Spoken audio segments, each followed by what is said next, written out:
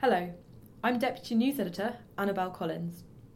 In June, I hosted a roundtable to discuss the impact scrapping certain drugs and services from prescriptions could have on patients and the NHS. We invited a representative from NHS Clinical Commissioners, the organisation who put forward the proposals, along with a representative from the RPS, Celiac UK and a London LPC. It certainly made for a lively discussion, and I hope you enjoy listening to it. Welcome to C&D's roundtable debate on whether the NHS should remove any drugs and services from NHS prescriptions. I am C&D's Deputy News Editor Annabelle Collins, and I am joined by my co-chair, Editor of C&D James Waldron. This debate has been prompted by news in March that NHS England is considering scrapping gluten-free foods, pain medication fentanyl and travel vaccines, along with other items, based on the recommendation of CCG representative body, NHS Clinical Commissioners. The independent organisation estimated that this could save £128 million per year to be put back into the health service to fund what is called high priority areas, such as mental health and primary care. When C&D first covered this news, it sparked a debate among readers on the C&D website and on Twitter. Since then, we have polled readers on their views and will reveal the results during the debate. This roundtable is a chance to discuss this policy and the impact it could have on pharmacists and their patients. So I will give our panellists the chance to introduce themselves. So starting on my right-hand side, Sandra, if you could say your name and your role. I'm Sandra Gidley, and I chair the English Board at the Royal Pharmaceutical Society. I'm Hitesh Patel, I'm the CEO of City and Hackney LPC.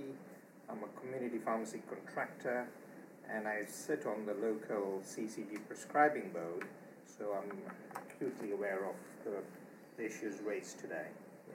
I'm James Waldron, I'm C&D's editor. I'm Graham Jackson, I'm the co-chair of NHS Clinical Commissioners, also a GP and a clinical chair of Aylesbury Vale CCG. I'm Sarah Sleet, I'm the CEO of Celiac UK, which is the patient charity for people with celiac disease, one of the groups which will be affected by these proposed changes. Brilliant, thank you everybody. As listeners will have just heard that we are joined by NHS Clinical Commissioners co-chair Graham Jackson. So I think it would be quite good to start by hearing from Graham what prompted the development of this policy and when did work start on it? Okay, thank you. The important thing to recognise is that the NHS has a finite amount of resources, and we need to make sure we use those resources appropriately.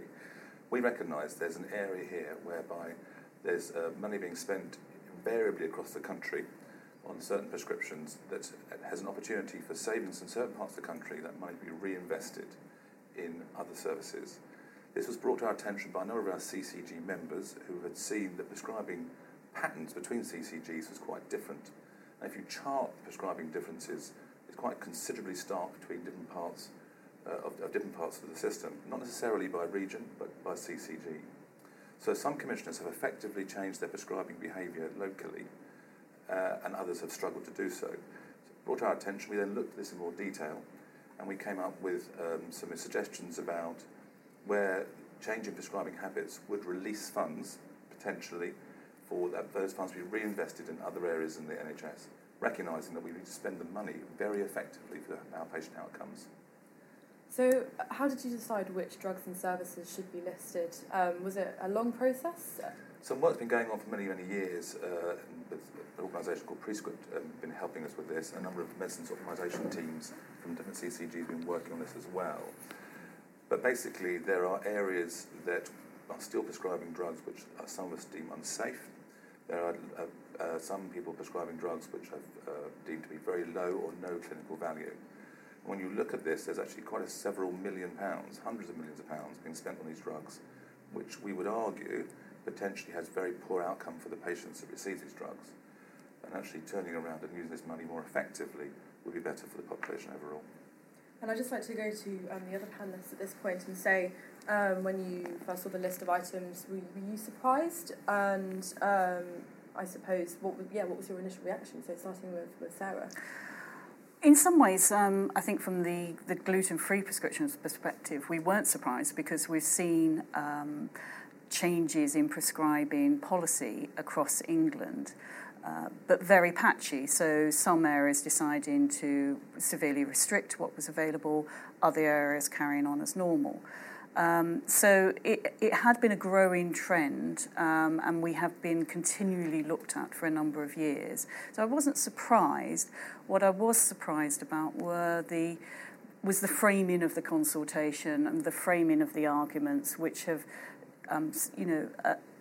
repeating assertions which we have shown to be untrue. So I was a bit disappointed that, again, same old myths trotted out to justify the changes. And were you involved in the consultation at all? Did you have any knowledge of what was going on? No, we didn't.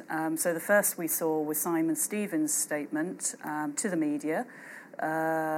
We had no idea that it was coming, and even in his statement he talked about things like prices in terms of gluten-free, for example, going down, and when challenged, the Department of Health agreed they had no evidence to back up that assertion. Sandra, what would you say for the same question? Very similar, really. Unfortunately, at the beginning, when the initial announcement was made, there was very little detail behind some of the drug names. So, for example, fentanyl's on the list. And if you think about fentanyl as a drug, then that includes patches and quick-release products. But I gather it's only some of those products that are being released. And I think it would have been helpful to everybody who's a health professional if that full amount of information had been there at the beginning, so that there could have been a more informed initial debate. But as a community pharmacist myself, and I can remember the days of the blacklist, so that shows how old I am. That was where things like cough and cold remedies, which used to be freely available on prescription, were taken off, and everybody survived. But I do know from being a locum and working in different areas that I'd agree with Graham, there are very different prescribing patterns, but there are also big differences in what people will buy themselves. So when I work in an inner-city environment, very much people on benefits, they will go to the doctors to get their pain relief, to get paracetamol elixir for their children. When I work in the leafy suburbs of places like Winchester, people will buy them. They think, well, it's easier, quicker, I can afford it. And that's actually what we have to consider, because we can't have second-class health citizens if there's a blanket ban introduced. And Sandra, just on that, I mean, putting your RPS hat on for a second, does the society yet have kind of a formal view on NHS clinical commissioners' changes specifically, or just on these individual, on the products? Funnily enough, we've just put together one on gluten-free, which is, I think, to be signed off today, so the timing is very appropriate. And in that, we've actually raised some concerns that a blanket ban would be bad for patients, because there would be some families where, particularly children, where they then just wouldn't buy gluten-free foods, they wouldn't be able to afford to, and that would have a considerable impact on people's health. We do also say, though, that bearing in mind the drive against obesity, we're not convinced sugary products, biscuits and things like that should be on prescription. And then we have some ideas about maybe we should look at the system available in Scotland, where they have the gluten-free food service run through a community pharmacy, and people effectively have an annual budget. So actually then a kid could have their flour and pasta, but maybe when it's their birthday they could have a special treat. So I mean, I will be going into this more detail later, but would you, am I right in thinking kind of gluten-free is the thing that jumped out at you most on this list then? That's one you're working, the LPS is working on guidelines anyway, so I guess it seems to be quite a big issue. It did, and when we actually drilled down into the list, we could see that there was actually quite a lot of logic behind some of the suggestions. But it's once you knew the fine detail, you thought, well, yes, that actually makes sense, because slow-release doxazocin, for example, very little proven benefit, costs a lot more money. So that's fine. The one that really raised my eyebrow at the time was travel vaccines, because as somebody who just spent about £400 having lots of vaccines to go abroad, I didn't realise anybody was getting them on prescription, so I felt a bit miffed. And then Hitesh. There's a few aspects that sort of interested us when we looked at this list when it was first published. Some of it really makes sense. So, say like the liothyronine it's ridiculously expensive, and there are alternatives like levothyroxine. So there should be no reason why liothyronine should be even prescribed, because it's almost 100 times more expensive than levothyroxine. And a lot of the drugs listed on there do make sense. And we could have no argument against sort of saying as a community pharmacy that, it's not a bad policy. When it comes to other things like the gluten-free products and the travel vaccinations, there's two things that we would like to consider. One is, obviously, we'd lose income in the number of prescriptions, because of the number of prescriptions would go down, and for the gluten-free products. But at the same time, I think some of the readers of CND might have even pointed this out. Gluten-free product dispensing, it's a bit of a pain. And the number of products out there, and in fact, when I worked out on certain items, we actually make a loss when it comes to dispensing them. So, just for example, I had one product just earlier this week. I couldn't get it from my normal wholesalers, and it was £6.66 listed in the drug tariff, and by the time you paid postage and everything, it came to about £11 or something. And this was for just one packet of, I think, flour or something. Now, apart from the expense of it, the amount of work that was involved in just dispensing one item was huge. And when I worked it out, we in fact made a loss on that prescription. So with a lot of effort, and then we end up making a loss. So whether the patient actually needed that product or not, obviously is a different argument. But from a community pharmacy perspective, if gluten-free products went away tomorrow, I don't think we would lose that much in terms of income. But my concern is, as Sandra pointed out earlier, is about deprived populations. We want to make sure that the deprived populations still have access to gluten-free products where patients actually can't afford to buy these. So that's one thing. And similarly with travel vaccinations, our sort of feeling, even at the LPC when we discussed this, is that for those who can afford these travel vaccinations, they should pay for them, but there should be a safety net, because there are a lot of people who travel abroad and might not sort of take their, say, typhoid vaccination, and if they come back with any sort of illness like typhoid, then it's going to cost us a lot more in treating those people. So there has to be a safety net both for gluten-free products and travel vaccinations. Otherwise, most of these suggestions seem appropriate. Can I come in with a point of clarity there? Yeah. So I think that's great to hear all that. I think just for clarity, for this, when we brought this out, there were 3 areas. So there was the area where we thought there's very low or no clinical effectiveness or safety issues, and I think I'm hearing that most of you are actually agreeing that does make sense. So for complete clarity, for example, a coproximol, a drug which is thought to be deemed dangerous and banned many years ago, is still being prescribed. Then there's the liothyronine, as you say, the second group, which is clinically effective, but actually alternatives at much better value. So it's important to state those things again. And then the gluten-free and travel vaccines, we just expand that a little bit. So travel vaccines, first of all, I don't know if you're aware, but in the GMS contract, which is the contract GPs are bound by, there's a lot of lack of clarity about which travel vaccines can be prescribed in NHS and which can't. And over the years, there are some that are absolutely have to be prescribed in NHS for the public health reasons that Hitesh raises. But because of the lack of clarity, a number of people are getting travel vaccines through the NHS, where some would argue it's inappropriate. They paid an expensive holiday, an expensive flight. But then I think some of that is a confusion. So clear guidance to primary care about what should and what shouldn't be prescribed on the NHS is very important. On the gluten-free, then it's going to be a very emotive. I agree. It's going to be very, very emotive.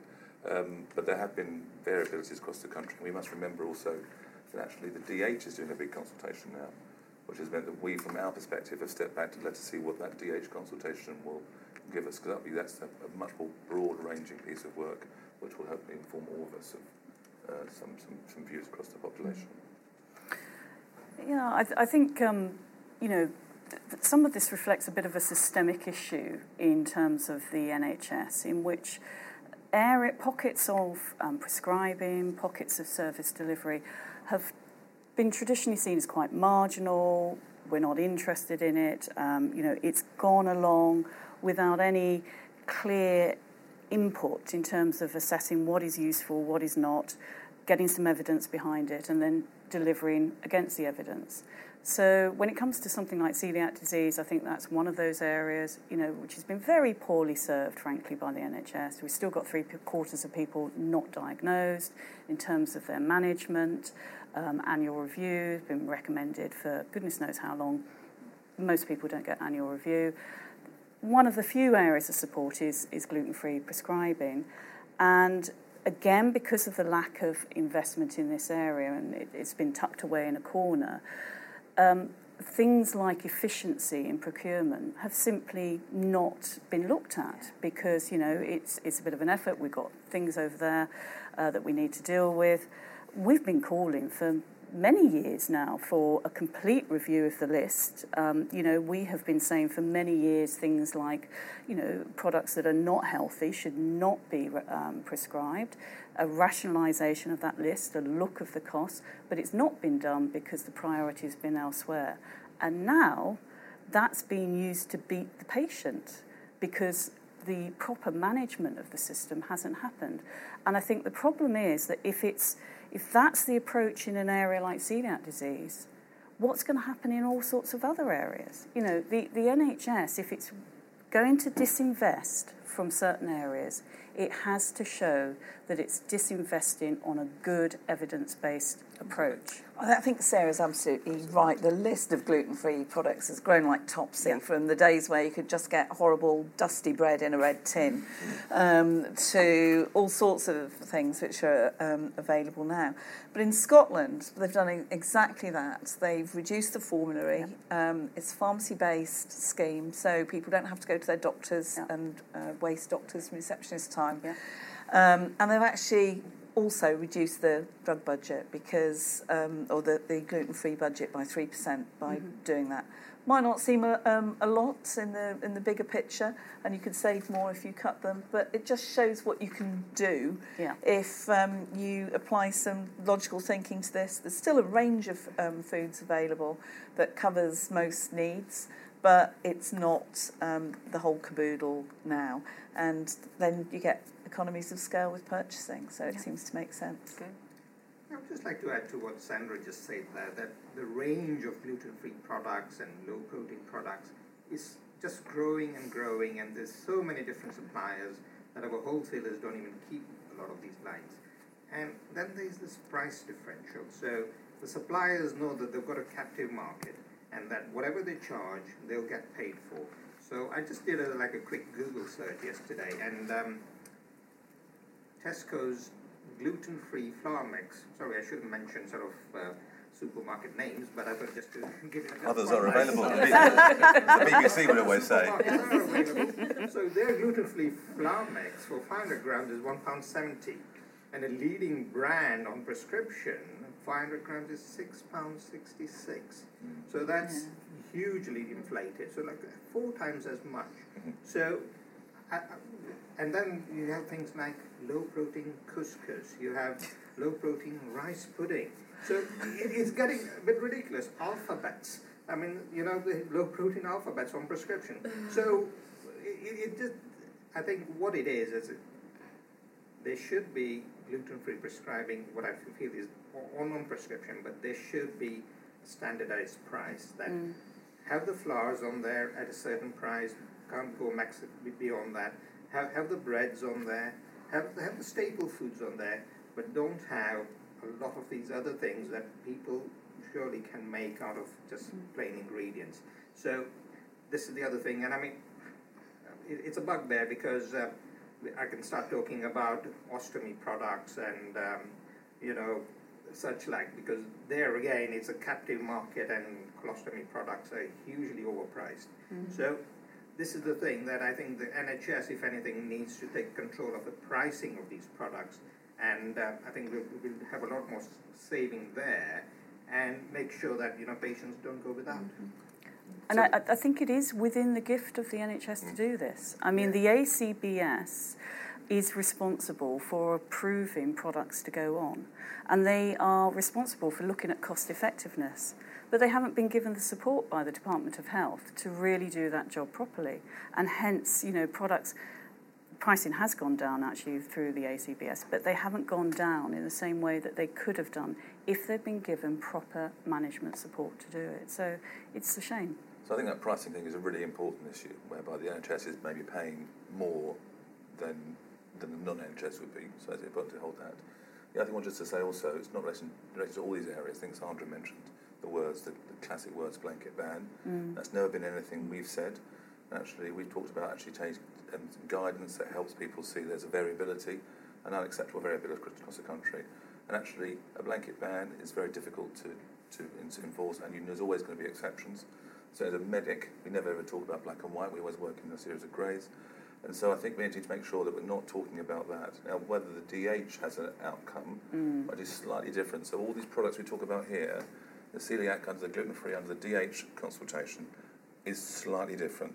So you need to recognise that, because there could be some outcome for that consultation which is more draconian than others. But every other product we're talking about is actually reducing variation across the country and making sure we get a more consistency in prescribing.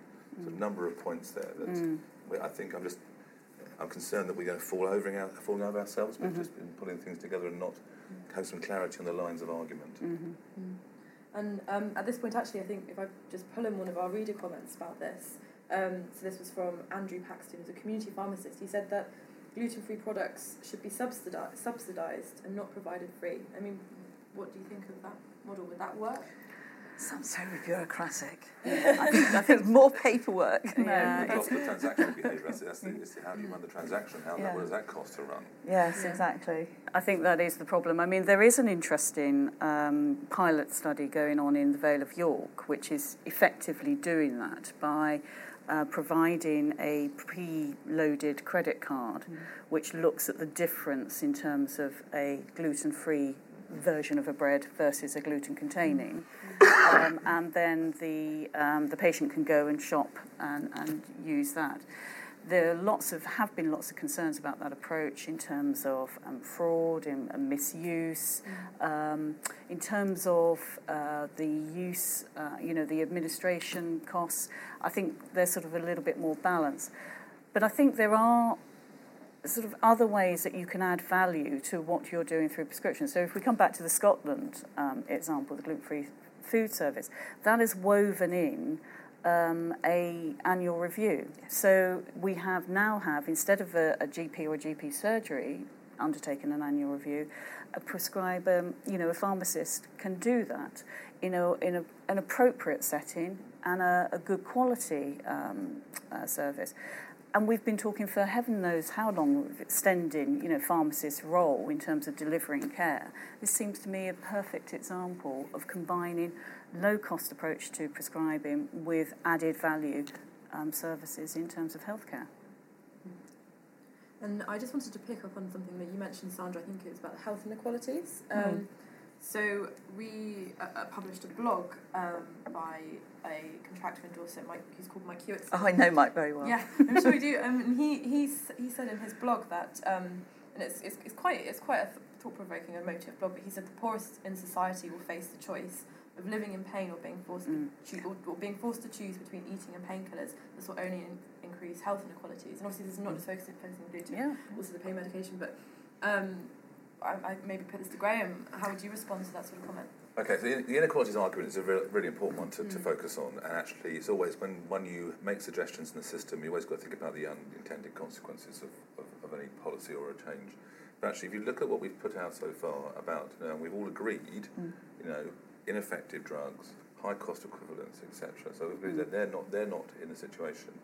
There is some debate going forward whether or not, if we get a consultation that's right around this, whether some of that over-the-counter medication would also be something we would discuss in the future.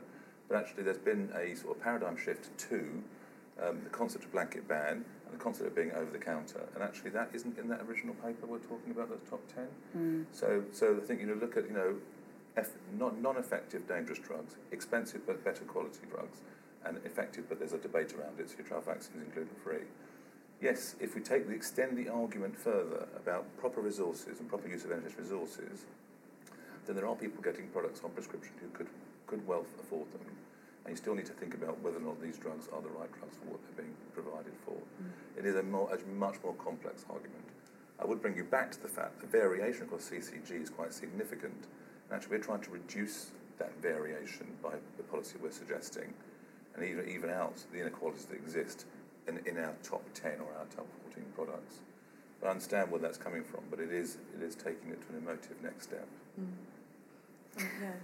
So just to sort of add to that, locally we are finding that some CCGs, even in London, are sort of de-prescribing a lot of things. So taking things off prescription, simple things such as paracetamol. So saying that the patients should be able to afford to buy the paracetamol. That's fine, but if you have a sort of like an example of an elderly patient who's arthritic and needs paracetamol regularly rather than going on any sort of non-steroid or anti-inflammatory, they need to take almost 220 tablets in a month, and that adds up when you just got a pension coming in. And then you have sort of about the health inequalities again, sort of asking a patient to go and buy gluten-free products when they're having to go to a food bank to get their food. So it's difficult. And some CCGs are making these decisions to stop products without actually consulting with their local patients. And I think that's wrong. And it shouldn't be all just about money. There should be proper consultation and take the needs of all the local populations into account. We've also had another problem that's been highlighted where in some areas they're also saying go buy your codeine-based painkillers. Now, any pharmacist or even the counter staff doing their job would be flagging up a problem if somebody was buying this regularly. And on the pack it says don't use for more than 3 days without medical advice. So there are some real inconsistencies in the system at the moment which only serve to confuse the patient and are not helpful in the long run. I mean, the whole issue of codeine on prescription or otherwise is an entirely new debate for another day, but that has been flagged up as an issue in a number of areas. And at this point, I think we've focused a bit on gluten already, but again, I'd just like to bring in our readers' opinions on this. I might find it quite interesting. So we found that 87% of people who responded to our poll agreed that gluten-free foods should be on the list, which is it's quite a high figure, and that obviously isn't going into any of the reasons why, which are obviously quite complex. So for clarity, it should be on the list of drugs that should be considered. Yes, so they agreed with NHS clinical commissioners. And I suppose I'd like to start with just saying, are you surprised by this attitude of pharmacists? Is that something that you've had before? I probably need a bit of clarity on, are they responding in terms of the Department of Health consultation, which proposes complete removal, or are they responding on the sort of, consider not prescribing, which is a different issue. Okay. So... maybe we could just give a bit of clarity to our readers about the difference between the two consultations. Yes. We've certainly focused on the clinical commissioners, but in terms of what the Department of Health... we assume the ultimate consequences are, so maybe that'd be helpful. So the Department of Health has put in 3 options, essentially. One is no change. One is consider restricting in some way. And one is effectively complete removal, so the inability to prescribe. And our position on that is that the complete removal is completely unacceptable because of all the reasons we've talked about in terms of health inequalities and the use of these products in terms of supporting people with their diet and so on. I think I think people recognise, and we have been quite clear, that there is a problem in gluten-free prescribing at the moment. It is inefficient. It is costing the NHS more than it should do, and that needs to be addressed. But and I think what people have done is that they've flagged all of the problems with it without counterbalancing with why there is a use for this intervention. In order to justify, complete removal, or in order to justify taking out a significant amount of it.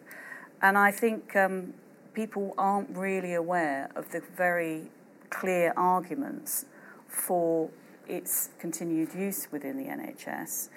And there have been a lot of, There's been a lot of myths put out about, as I've said before, about reducing prices. When you come to something like bread, we've done a really deep dive in terms of cost differentials. We know on average bread, for example, costs more by about 5 times. But if you look at the stuff that people who are on a low income would be looking at, the cheapest options available, and you measure gluten-free versus gluten-containing, it's actually 8 times the difference. So if you're somebody on low income, it's even worse. We know the role that these products play in terms of micronutrients and nutritional value, and I think that's one of the things that's been underplayed significantly by particularly the NHS England consultation, because about half of our iron intake is from these kinds of products. And so if you're going to take them out and you want to, as has been suggested, replace them with things like potatoes and rice, there's 90% less iron in those. And yet people with celiac disease are at risk of iron deficiency anemia. So nutrition is a complex subject, and generally the health service isn't brilliant at dealing with nutrition. Do you think that's been? I'm getting the sense you're kind of saying that hasn't been brought into the debate enough, or do you think that has been considered in these decisions? I think we have put these arguments again and again to the consultations that have come out from CCGs, and yet the same consultation, when it puts its consultation out by another CCG, they don't take those issues into account. And I think there is a general problem in the NHS about framing consultations on all sorts of different proposed changes, which are done in a way which are very, very driven to the end that the Commissioner wants to see. And there is a real danger that actually the credibility of these consultations with the public are going to be significantly undermined. And when you need to make really important decisions, like whole service changes, people aren't going to buy into it because they're going to see that previous consultations have actually not been on a fair playing field. So I think it's a big danger for the NHS. Graham, I wonder if we back that over to you. I mean, is that anything you haven't heard before, or is this? No, I think it's very valid. I think it's important in the consultation that there's a high level of honesty to give a high level of integrity. So therefore, actually, the decision you make at the end is supported. Just for clarity, you said the NHS England consultation. Did you mean the DH consultation? Sorry, the DH consultation. Yes, There's a DH consultation. DH, yes. No, fair point. Notes on consultations. Yeah, there's so many. So because, and of course that is without our control. That is a DH consultation. So again, we're getting a bit confused here. But we're looking at a consultation. A national consultation of a lot of these products, but clearly celiac will come out, the gluten will come out of that now because the DH are doing this piece of work, and it is the outcome will be the outcome will be. But I think the point about general consultations overall by CCG level, what we're trying to do with the other products is create, and we've already had our first stakeholder event last week, trying to create a consultation that covers a broad range of products at a national level, a consistent level, which anyone can contribute into, which CCGs would then consult locally depending on their demographic and their need, because actually they may have different levels of prescribing of different products in their locality.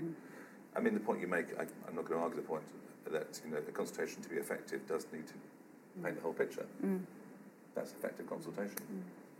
I think many patient groups would welcome national approaches to consultations because, just as my charity has faced huge amounts of resource in terms of responding to, 200-odd consultation approaches, many other charities are facing that level of having to respond individually time and time again to so many different commissioners.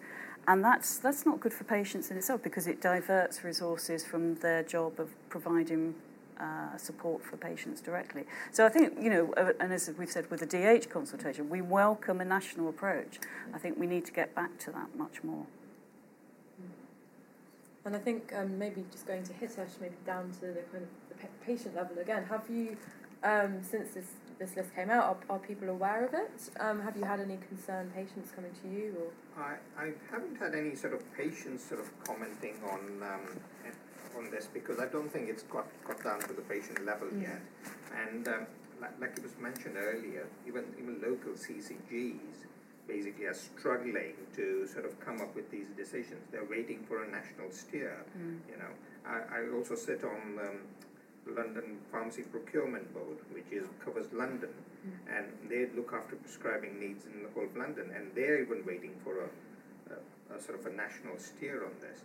Now, coming back to patients, I don't know whether Sarah would sort of support a limited list of gluten-free products, or dare I say, even sort of have some sort of means testing for getting these products, because I think the 80% of pharmacists you said, who say supporting reduction in gluten-free prescribing are probably looking at some patients who are affluent and they could easily afford to buy the products, but they still have the fresh bread, 8 loaves of fresh bread every month, and you start wondering, that are we sort of having the right resources in the right place, and should we really just have these products for people who really can't afford to have them? But again, it's difficult moral sort of decisions that need to be made, and I don't think we can make them locally. I'm not sure whether we can make them nationally, but some sort of decision needs to be made, because I think the gluten-free market actually sort of got out of control a bit. I struggle with the concept of means testing, though, because people in different parts of the country even make different financial decisions. Thinking about young people starting off buying houses now, very little disposable income and 2 people working, but they would be means tested and probably have to pay. If we're serious about trying to help people manage and control their condition, it seems to me that the existing system we have, whether you pay for your prescription or not, maybe should be looked at. I know that's a political hot potato. Nobody ever wants to review that one. Well, it does. There are but politicians won't approach it, because there will be winners and losers, and whatever they do, they'll get in the neck from somewhere. So I just struggle with that idea, but it doesn't seem morally right to me. But there's a much wider debate to be had about what the health service can and can't afford. And it bothers me sometimes that we always pick on medicines as apparently a quick win, when there are many other procedures in many other parts of the health service that are custom and practice, but actually not well evidence-based. But the drugs budget is huge, so it's always under great scrutiny. So yes, do the easy wins, but I mean, we really do need to think about the patient here, and the support they need in managing their condition. And actually, if they do have a review once a year in a community pharmacy, that can only be good for the patient. And it would also mean that there'd be more, once they realise that the pharmacist does have the wider knowledge and expertise about the condition, more likely to flag up any other problems instead of making a GP's appointment. So lots of winners. And there's lots of variables here. I mean, we're talking about means testing. How about diagnosis testing? There are people being prescribed gluten-free products who have got a questionable diagnosis. I'm sure. I absolutely accept that we've got a whole bunch of celiacs out there we haven't yet diagnosed. Absolutely subscribe to that argument. And I shouldn't use anecdotes, but I'm going to use an anecdote here. I've had an interesting conversation with one of my patients who is absolutely celiac, who's getting bread on prescription, but is still drinking beer, so his TTG is still positive. So that was an interesting debate. So he's putting gluten in from another source. Yes. And the beer is definitely not available in the NHS. That's true, but I guess it's a similar argument, isn't it, about people who have got an issue. And they're smoking, of course, and and it's terribly difficult, for the NHS to get into kind of moral judgments about people's behaviour. I guess it's more focused in the gluten, because one of the arguments that comes back from people are saying this is a foodstuff, and there are other people with other food intolerances who do not get prescription, then that argument plays out. Then I think I fully understand the person with heart disease and the smoking, of course that is, but actually it becomes a little bit more blurred. But it isn't a simple food intolerance, is it? It's an autoimmune disease. And if we had a drug for this, would we even be having an argument about it? You know, so I think it is because of the way that the NHS deals with things that aren't drugs to some, traditional drugs, that it doesn't get treated with the same degree. It tends to be trivialised and therefore marginalised. Let me just ask Graham a question from his sort of CCG hat on. So what I find is that neighbouring CCGs have such varied policies on this. So, say for example, if I'm not mistaken, Enfield has stopped prescribing gluten-free products, whereas Haringey, which is next door, may be more deprived area, but they're still prescribing, but they've got some sort of scheme there, which works pretty well. And what I'm finding is a lot of CCGs are making these decisions locally, and a lot of times without sort of fully assessing why they're doing it, and mainly it's money that's sort of driving this. So should it be that CCG should be following a national directive rather than deciding these things locally? What do you think? So I think that's the whole point of the sort of reason behind some of this work here. And again, beyond just gluten-free, to go back to the list of we started with, and it is from my perspective, our perspective, it's a much broader list than just gluten-free, as I've said before. And it is that national variation, and it is not regional, as I said previously. It is from CCG to CCG.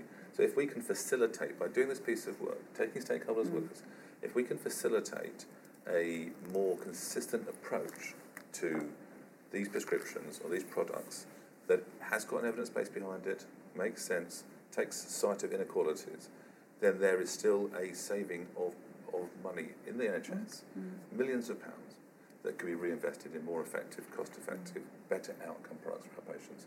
That is the basic argument here. And the national approach, so what we're trying to do here is go to a national approach that actually gives a baseline that CCGs can then come and be supported. Because quite clearly, when I work in an area which is quite an advanced medicines management process and has done well before the CCG, I can't take credit for it. It was already established in PCT days. But it's not the same across the country.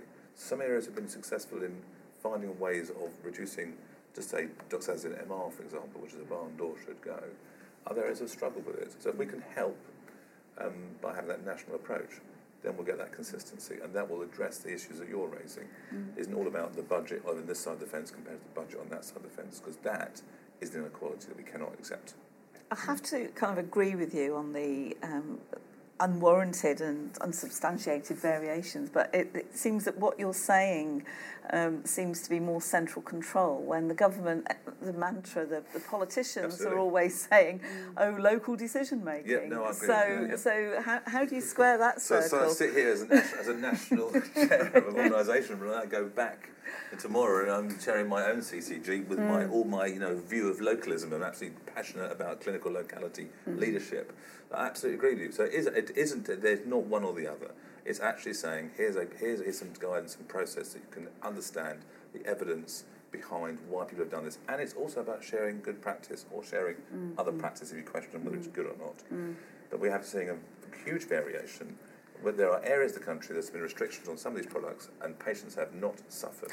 But if we were better at sharing just best practice throughout the NHS, we'd have a load more money. We're rubbish at it. But we aren't very good. Absolutely not very good at all, are we, in a number of areas? Yeah. But isn't really the fundamental difference? As you've said earlier, quite rightly, if we take out the stuff that we know doesn't work, we take out the stuff we know is just an expensive version of something that does work, everybody agrees with that. The issue is on some of these other areas about not everybody needs it necessarily. This is a health inequality issue. Yeah. And the reason that there is variation across the country is because there's different attitudes and cultures to dealing with that variation and the acceptability of that variation. And that's what we're struggling with. How do you actually come up with a common approach to what is acceptable mitigation in terms of health inequality in a system that gives out drugs and is not allowed to means test? there's different parts of variation. Come back to the gluten-free, of course, and one thing you've articulated is about the limited list or the bread, flour, pasta, full stop. And I think most people would agree with that. Yep. And that's certainly the Buckinghamshire policy. Yeah. It's bread, flour, pasta, full stop. And actually our policy is 8 units per month flat. But so whilst the inequality of whilst we can still get your pizza bases and your custard creams in different parts of the country, there's got to be an issue that helps areas say this is not an appropriate use of NHS resources. So I think absolutely, but equally there's got to be an approach that says for those who have decided no, it's fine to completely remove, you need to come back in line. Well, if we're getting a national consensus, then that's an interesting position. Again, I guess we've got to cage this all in the fact that this is a DH consultation. That actually we can debate this. But some CCGs have already taken that approach, so it is within, you are dealing with that now. But has there been any assessment of what's happened when it's been taken away? Or have we been usually... What's the metric behind that then? Well, can I just say that the DH consultation has talked about, well, there's been no response to this or we haven't heard of any real issues. Of course, actually, when you dig down and say, well, what have you done to assess the impact? Very little has been done and very little systematically has been done. And actually you'd need to measure over a long period of time because people aren't necessarily going to report issues for a long period of time because they're nutritional deficiencies and they don't kick in straight away.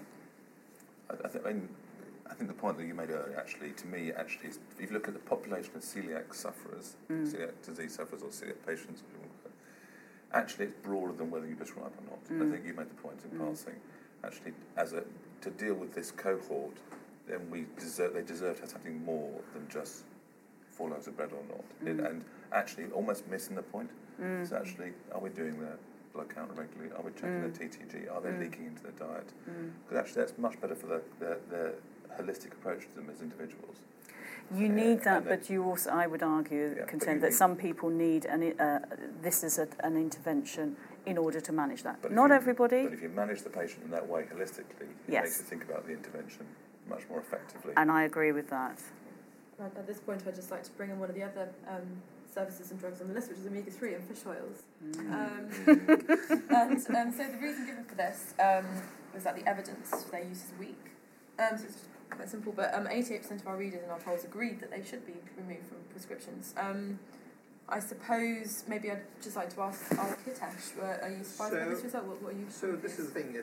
Evidence is what papers you read. So some papers, I think especially American papers, and omega-3, they're all for it. They say it's brilliant. Best thing since sliced bread. Gluten-free. Gluten-free, as I said. So this is the thing that obviously when you look at NICE guidance, there is. I haven't read the NICE guidance, but from what I hear, there's limited evidence. But omega-3, quite rightly, the licensed products are about 30 quid for a month's supply, which is quite high. And you can easily buy over the counter for inside £5 a supply of a good brand. So I can't see any reason why patients shouldn't be buying those. And again, with the limited sort of low clinical effectiveness of omega-3, really shouldn't be on prescription. Now, coming back to, losing the number of items that pharmacies are doing, because some would argue that, we are taking a lot of these items off prescription and we'll be losing income in the number of items that we're doing.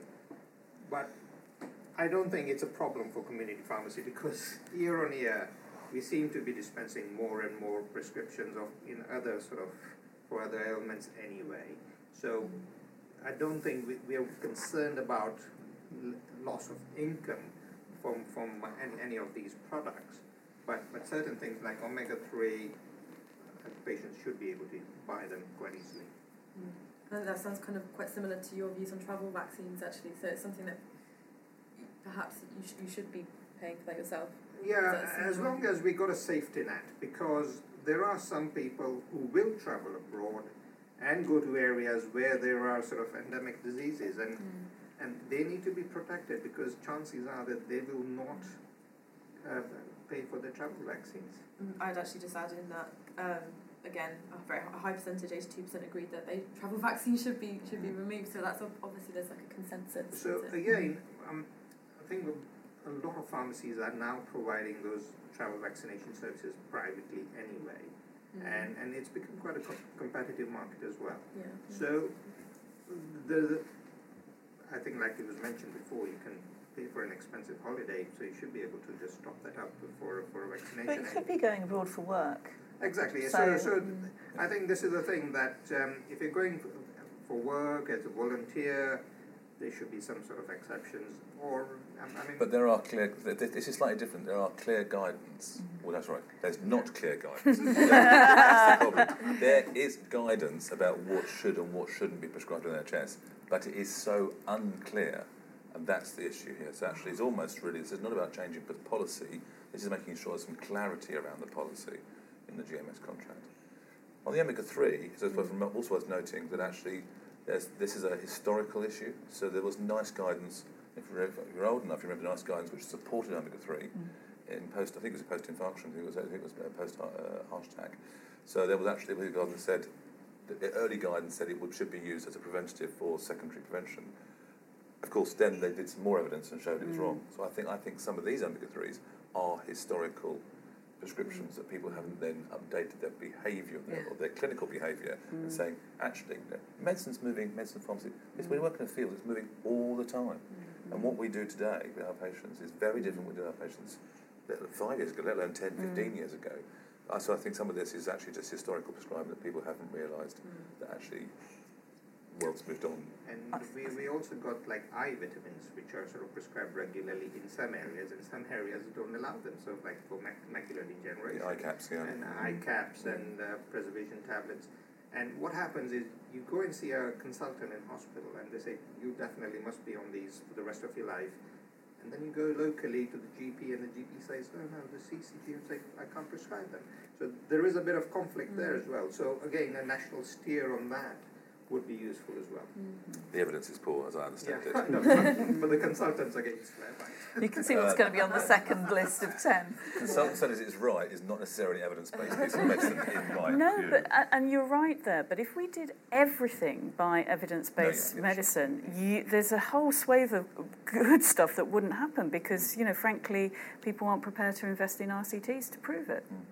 So there's always going to be that element. That's no comment. And now I'd just like to talk about fentanyl, which is actually the anomaly to all of the polls that we conducted. So only 16% of readers thought it should be on the list, and it stood out hugely. I think actually I'd like to go to Sandra and say, what's your reaction to this? Is it surprising that pharmacists really disagree with this? Well, my original reaction when I just saw fentanyl on the list was that is nuts. And then I looked and I gather it's only certain products. So it's the instant release. Immediate release. Yes, which I don't see prescribed or dispensed that often in reality. So the product I was really worried about will stay. £10 million worth. Yes. So again, because when the initial advice came out, they produced the list, but the link to the website wasn't live. Good old, I don't know whether it was NHS England or DH. So there was a lot of uninformed initial debate because people didn't have access to the full facts. Once they did, that hasn't always percolated back to community pharmacy. That's a really, really important point because actually, fentanyl MR and the topical MR patches are really very important in our palliative care patients, clearly. And we would not.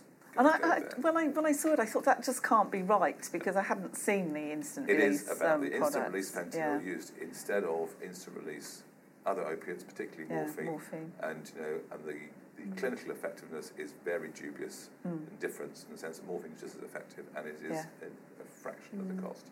And morphine is by far the biggest product used in this area.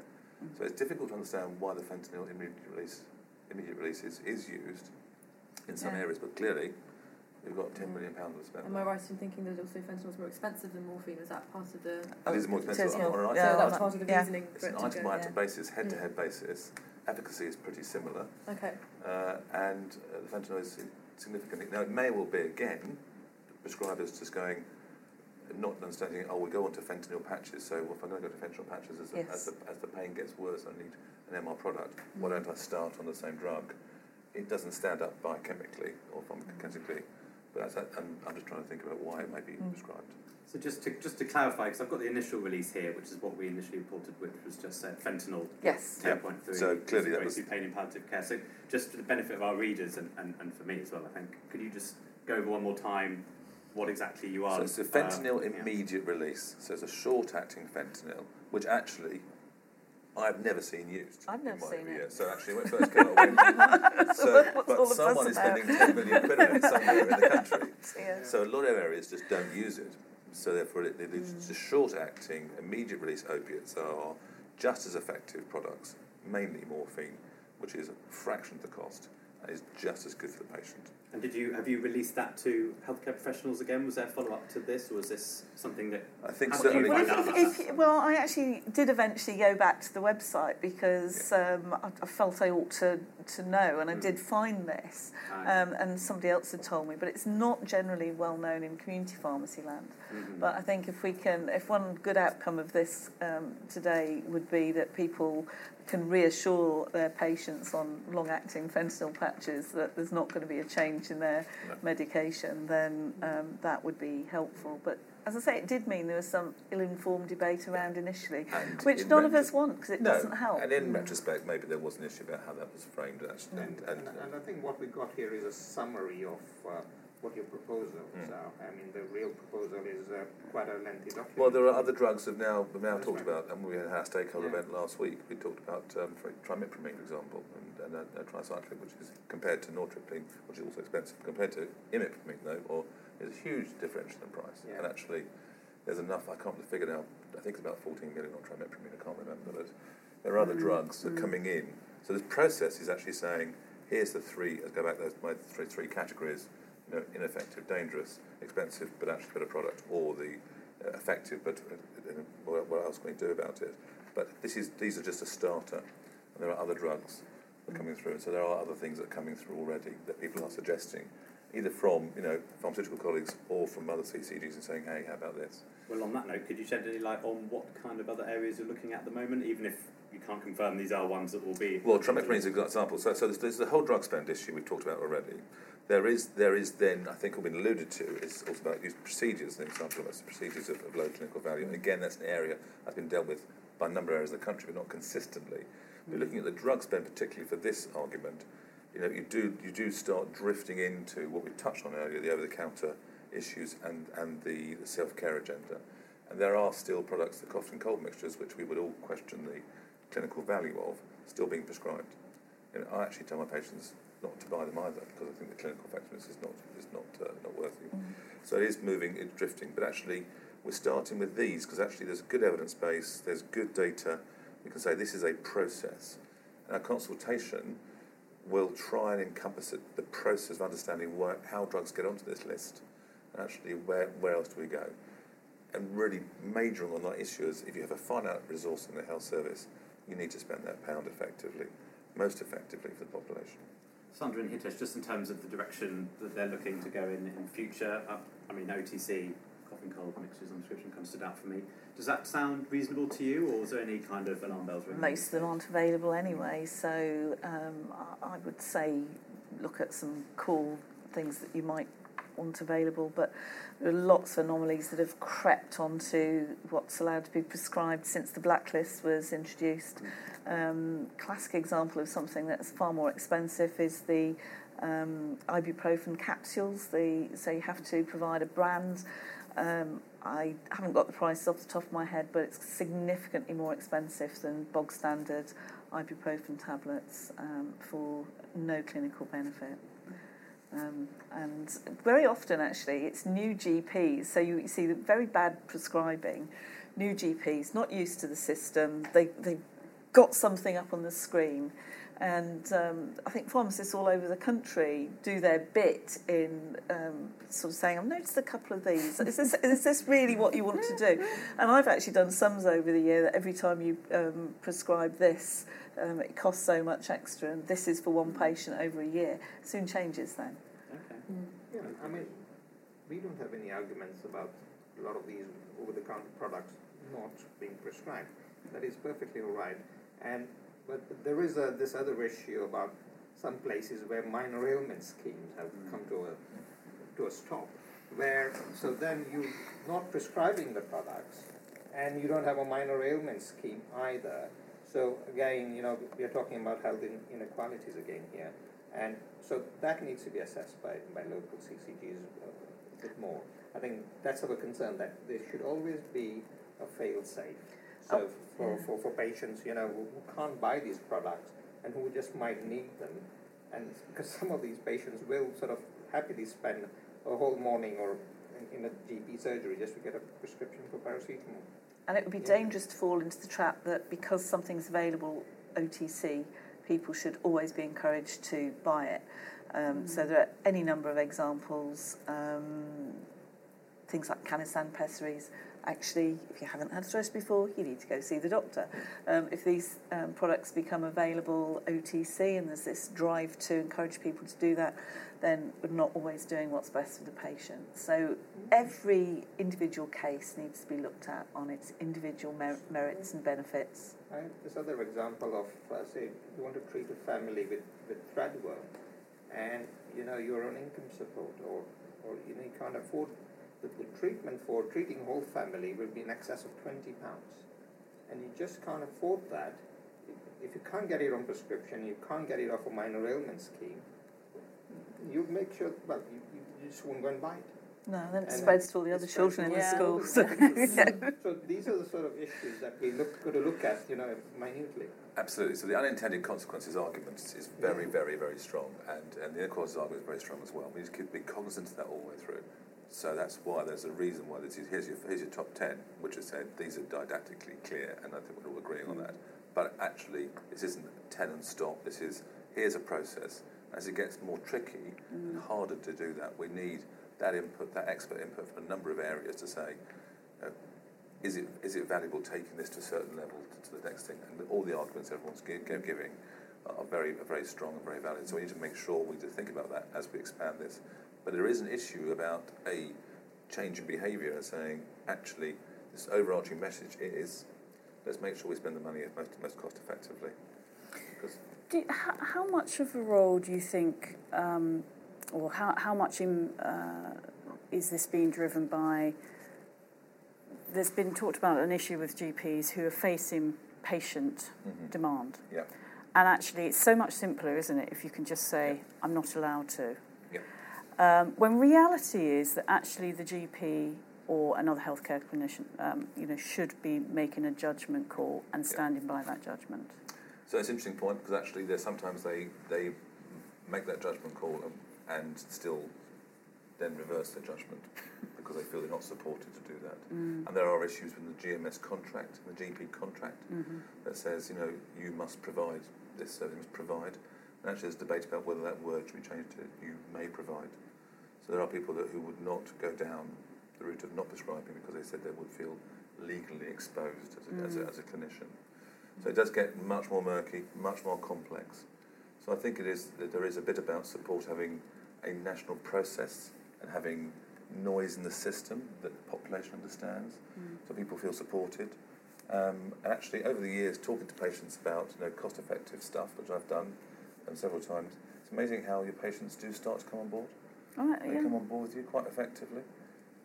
So I think it is actually having credibility to have that conversation with the population, having the evidence to say, this is why we're doing it, and saying, actually, we're all here to support an effective, free at the point of delivery health service, but actually, we need more, we need to change our behaviour somehow to try and get the best of that money. And just briefly, almost at the end, I just wanted to consider how these changes could impact the role of the pharmacist. So this might be something more maybe on Hitash's side. So, and also maybe from your perspective, from the gluten-free patients. So how would it affect their opinion of pharmacists? And could there be some tension maybe? Do you want to start? So obviously we are patient-facing, and it takes a lot of explaining sometimes when sort of prescriptions are altered to sort of different products, or if if you get a note from the surgery saying that, sorry, not on prescription, patient needs to buy this.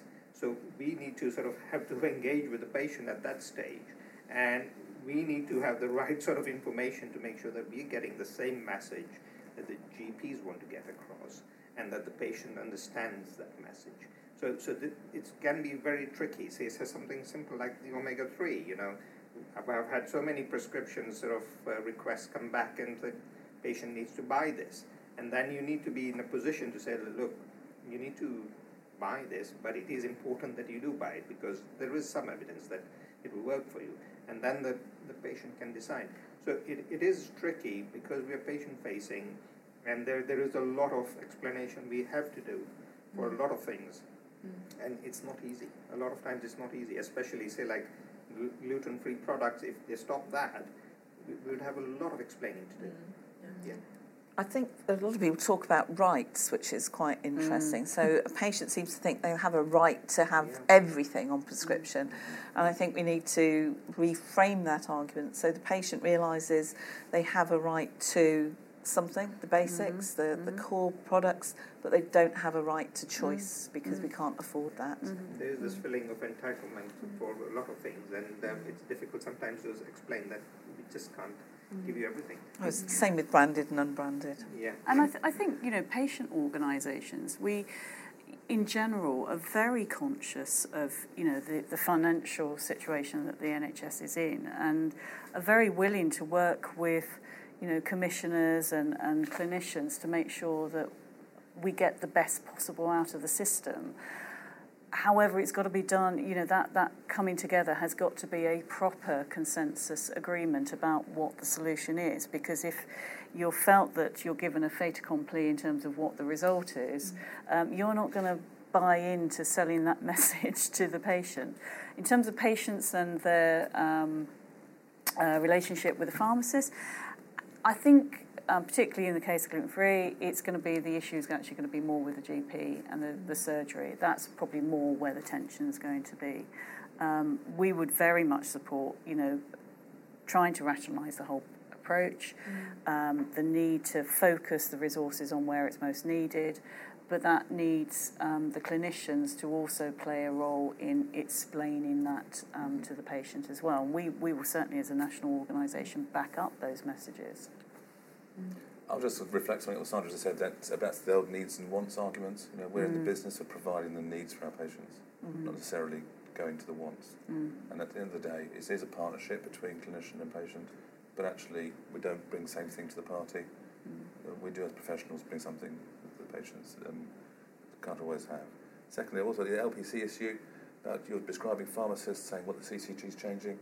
I'd say the LPC should be right in there with the CCG decides in the formulary.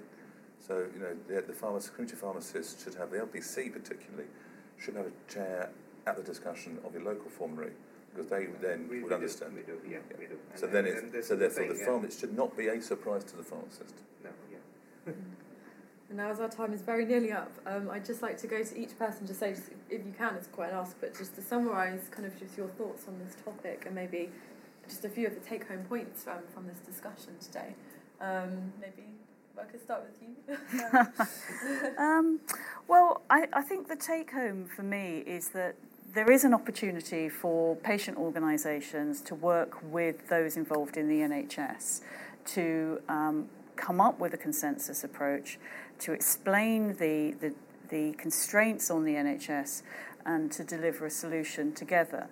But the patient organisations and patient views need to be properly reflected. And I think the other issue I would say is that it's really health inequalities which are the issue that the NHS, I think, is struggling with most here, and how to address those appropriately. And Graham? So reflect on that. Health inequalities are absolutely critical and important. We do not widen that gap. But actually, on the other side, there is inequality of provision at the moment, unwarranted inequality of provision. And what we've tried to set out here is actually, here's some early work we can do to recycle this valuable NHS resource back into a better product for our patients. Yeah, so similar sentiments. I don't have much else to add to that. So just to make sure that, you know, whatever proposal that we come up with, we should have some sort of safety net to make sure that people who really need some of these products, don't have to go without. I think it's been really helpful to have Graham here to clarify the thinking, but it seems to me that what is effectively happening is health professionals are being put in the front line of having to explain to patients what they can have and why they can't have it. They have other and better things to do, and really the politicians, and I say this as an ex-politician, are completely ducking a wider public debate about what the health service can realistically afford and not. So I take home from really, in a way, is unfortunately a lot of this stuff is necessary. A lot of it will be better for patients if they're not having substandard or ineffective medicines. But don't expect the poor foot soldiers to deliver all the unpleasant messages in the NHS. Okay. So thank you to all our panellists for taking the time today to join us. I think we've had a really interesting debate. I think, as you all said, actually, I think the health and quality issue kind of really got our teeth into that. It's been really interesting. And so I'd just like to say to listeners, if you have any further thoughts on this topic, do get involved on Twitter or Facebook using our hashtag prescription cuts, or you can email us and have your say at chemistanddruggists.co.uk. So thank you all very much for listening. Thank you.